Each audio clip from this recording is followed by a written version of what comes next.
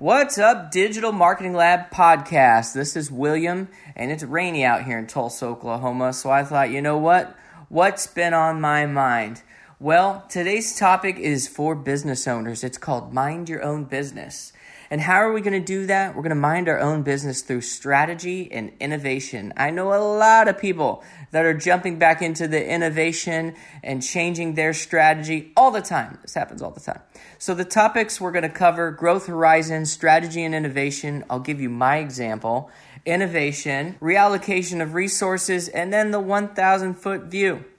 So if you didn't know, a lot of authors like to look at business over a growth horizon. Oftentimes they'll say horizon 1 is the first year, and that's where you're extending and defending your current business. You've picked up contracts, you've picked up clients, they're happy with you, you're starting to gain some momentum, you've got cash flow.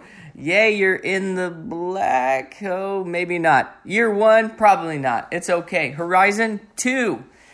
Years 2 and 3. You're going to modify parts of your business model, right? We're starting to see things that make more money, things that are a little bit easier, things that clients like, want, and need, and maybe even competitive advantages in regard to our own strengths and our own abilities. And then Horizon 3, after 3 years, guess what? It's time to consider a new business model, right? How can we change? How can we add to? What can we complement or implement that really puts us kind of in a new category? So those are kind of a generic growth horizon. And so how we're going to mind our own business is we're going to think through those phases about strategy and innovation. And a lot of studies often show that these are the two primary contributors to sustained financial excellence and competitive advantage. So 2014, I started a shaved ice stand, right? It was the best of the best Tulsa 2014, and it's been runner-up ever since. Well, we opened up one stand, and then I opened up 2 more stands, and then I found myself driving all over the state just to supply products to these stands, right? So no longer after the first year was I working in the stand and growing it. I was now the delivery guy. I moved myself out of the stands. I had training videos. All the employees would watch the training videos. I had worksheets of completion for open and close. And I would also work the stand. Well, then I had 2 toddlers, and that working till 9 p.m. every day didn't make any more sense. So I added a website and an event trailer. And so my website, through good solid SEO, started to dominate the incumbents and also the franchisees here. So then all of a sudden I had all this event revenue. I was everywhere, 5 places in one day. And guess what? I made a whole lot more gross and took home a whole lot less net. And so slowly I learned where to be and how to get a better pricing model. In fact, I realized that I was just fulfillment. I was no longer going to be taking any risk. And so ever since that first year of events, I just started making people prepay for their events. It's their event. It's their party. They're inviting people. It's not my risk. And so then all of a sudden we had all these prepaid events. It was fantastic. And I knew I no longer wanted to expand through adding stands because there was additional cost of doing business. There were additional costs invested in every single build and running it throughout the year, and rent that was year-round, and insurance that was year-round. So I started expanding through swimming pools and splash pads, and then football stadiums. After the season was over, kids went back to school. I would then repurpose all my machines to the football stadiums and all the local high schools, and I built them branded menus, and all they had to do was buy the sugar from me. So this was my strategy. It changed. It was innovation, right? Strategy and innovation. They're oftentimes those 2 primary contributors to financial excellence. Had I just gone the traditional stand model, I would have failed like every other stand that pops in one year and is gone the next year. Yes, the stands were great, but they were very much seasonal and daily seasonal on top of that. When I added a stand with an optimized website and social media and digital marketing presence, I now had this additional layer of income. So when the stand in the season or the day's weather stunk, I had a prepaid event for $1,000, and we were there making it in the rain, whether people showed up or not. And then we added all the splash pads and the swimming pools, and now I had no cost of doing business, no employees, and now I had revenue for sugar sales coming in all throughout the years, and I had those layers of checks coming in.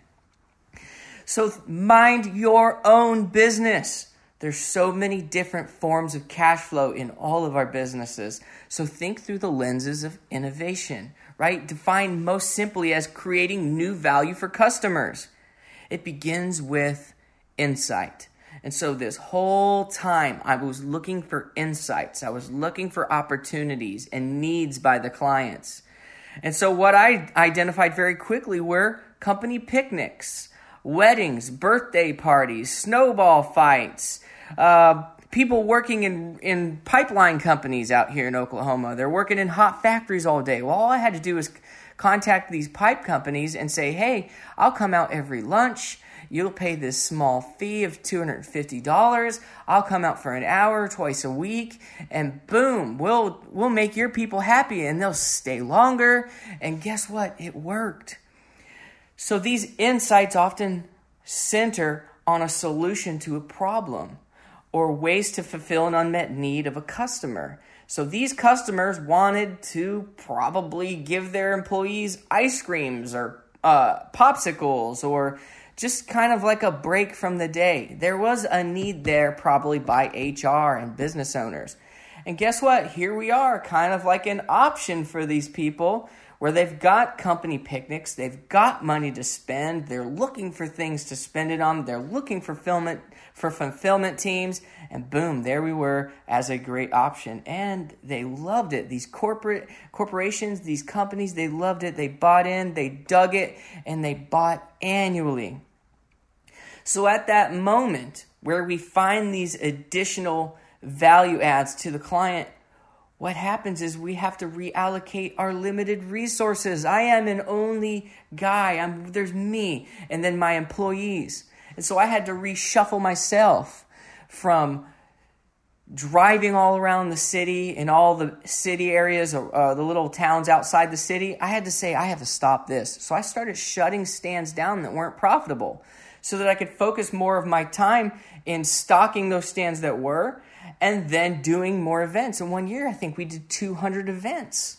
And so that is the reallocation of your limited resources, right? That's the tension of all businesses. Where do we put our resources? Wherever we can make the most money.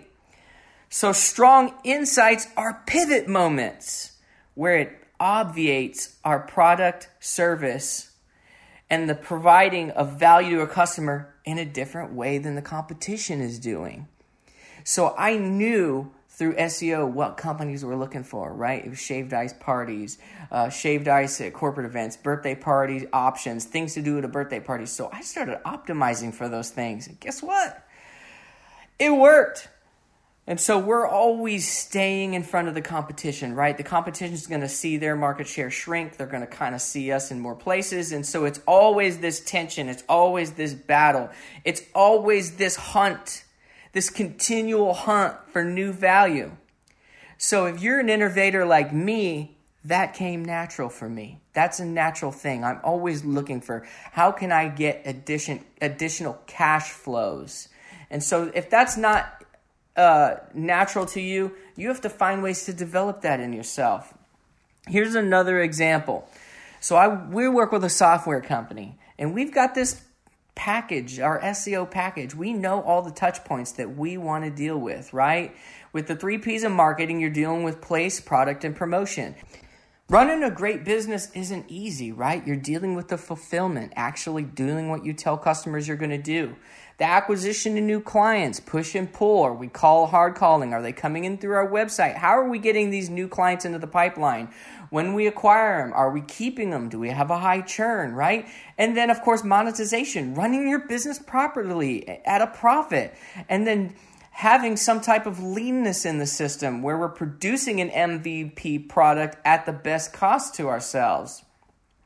So there's a lot involved here. So the 3 P's of marketing, when you have someone like a agency that comes alongside of you, really they're kind of trying to take on that promotion piece of the business. So here's an example, right? We work with a software company, and we have this SEO strategy, right? We got all of these touch points that we hit. And I'm thinking to myself, I know we're going to need to change it. I just don't know yet. So we're doing the competitive intelligence report. We're figuring out who they are.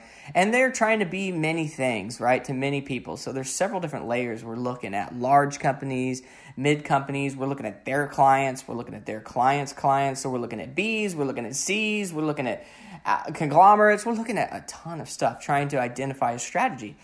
I knew it would come to me, right? Because that's just what creativity is. It's connecting these unique points that we're looking at. And so I knew that I could be creative. I knew it would come to me. It happens all the time when you're thinking when you're minding your own business, right?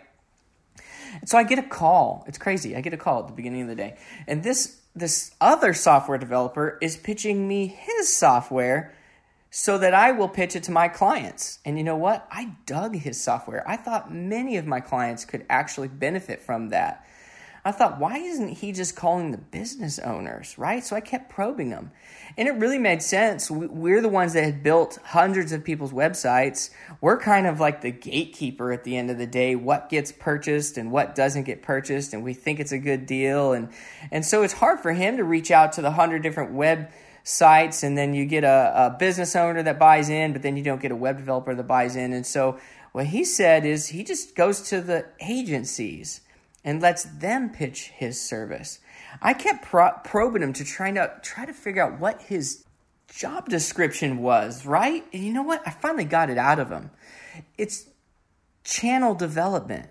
I knew right away for our software company that we didn't need to backdoor Google like we usually do, work on domain rating, work on URL rating, work on press releasing super hard content. We have to do all those things.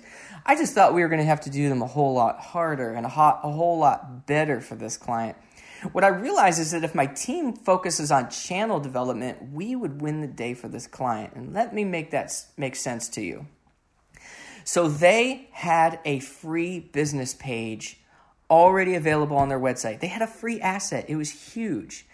And so this free Claim Your Business page was something that their clientele would absolutely find value in. Well, guess what? Their clientele are agents, and their agents are lined up underneath agencies. So I thought to myself, you know what? Instead of really trying to backdoor Google, let's front door Google. Let's call all these agencies and get them to pitch our product. What's our product? A free business page for their agents. So if we've got thousands of people that we're outreaching, and they're building content into our site because our software developer made it where they can build these robust SEO-friendly pages, right? That matters. So we've got all the content on these pages that is needed for them to rank well. We just channel develop. We call the agencies, they pitch it down to the agents come and build content on our website, and boom, we've got content developers all across the country. And now we've got an SEO strategy because we've got these great pages that are ranking at the local inside niche keyword spaces, and boom, our strategy was almost complete. So that's strategy, innovation, creativity. And I know we've covered a lot, the growth horizon, strategy, innovation, a couple of my own examples, eventually the reallocation of your resources. But let's finish this with 1,000-foot view. Why does any of this matter? Because the competition is on your trail. They've got hounds. They're sniffing out what you're doing, just like you were sniffing out what they're doing. And when you take a part of the market, guess what? They lose part of the market. So it's all about better patterns. Patterns being combinations, permutations, acts, characteristics. We change our patterns, we iterate, we stay alive, and we mind our own business. And then we think through our platform, which is your product, your service, your technology, your system. So we're looking for complements, right? Better patterns and how they affect our platform. And through all of this, we're going to iterate our business model, right? That structure behind your organization, creating, delivering and capturing value, because that's what's going to keep us in business. If you've got any questions, I would love to answer them. Once again, this is William with the Digital Marketing Lab podcast, and this today was for business owners. Have a great Friday. Hey guys, just a few quick things before you go. First, if you've been enjoying the Digital Marketing Lab podcast, please hit subscribe on your podcast device or share it with a friend. Second, if you have any questions that you'd like to hear discussed on the show, please reach out to us, William@nozakconsulting.com or Dave@nozakconsulting.com. And last but certainly not least, we are now accepting speaking invitations. If you have a conference or trade show coming up and you need a guest speaker, please reach out to William@nozakconsulting.com. And as always, thanks for listening.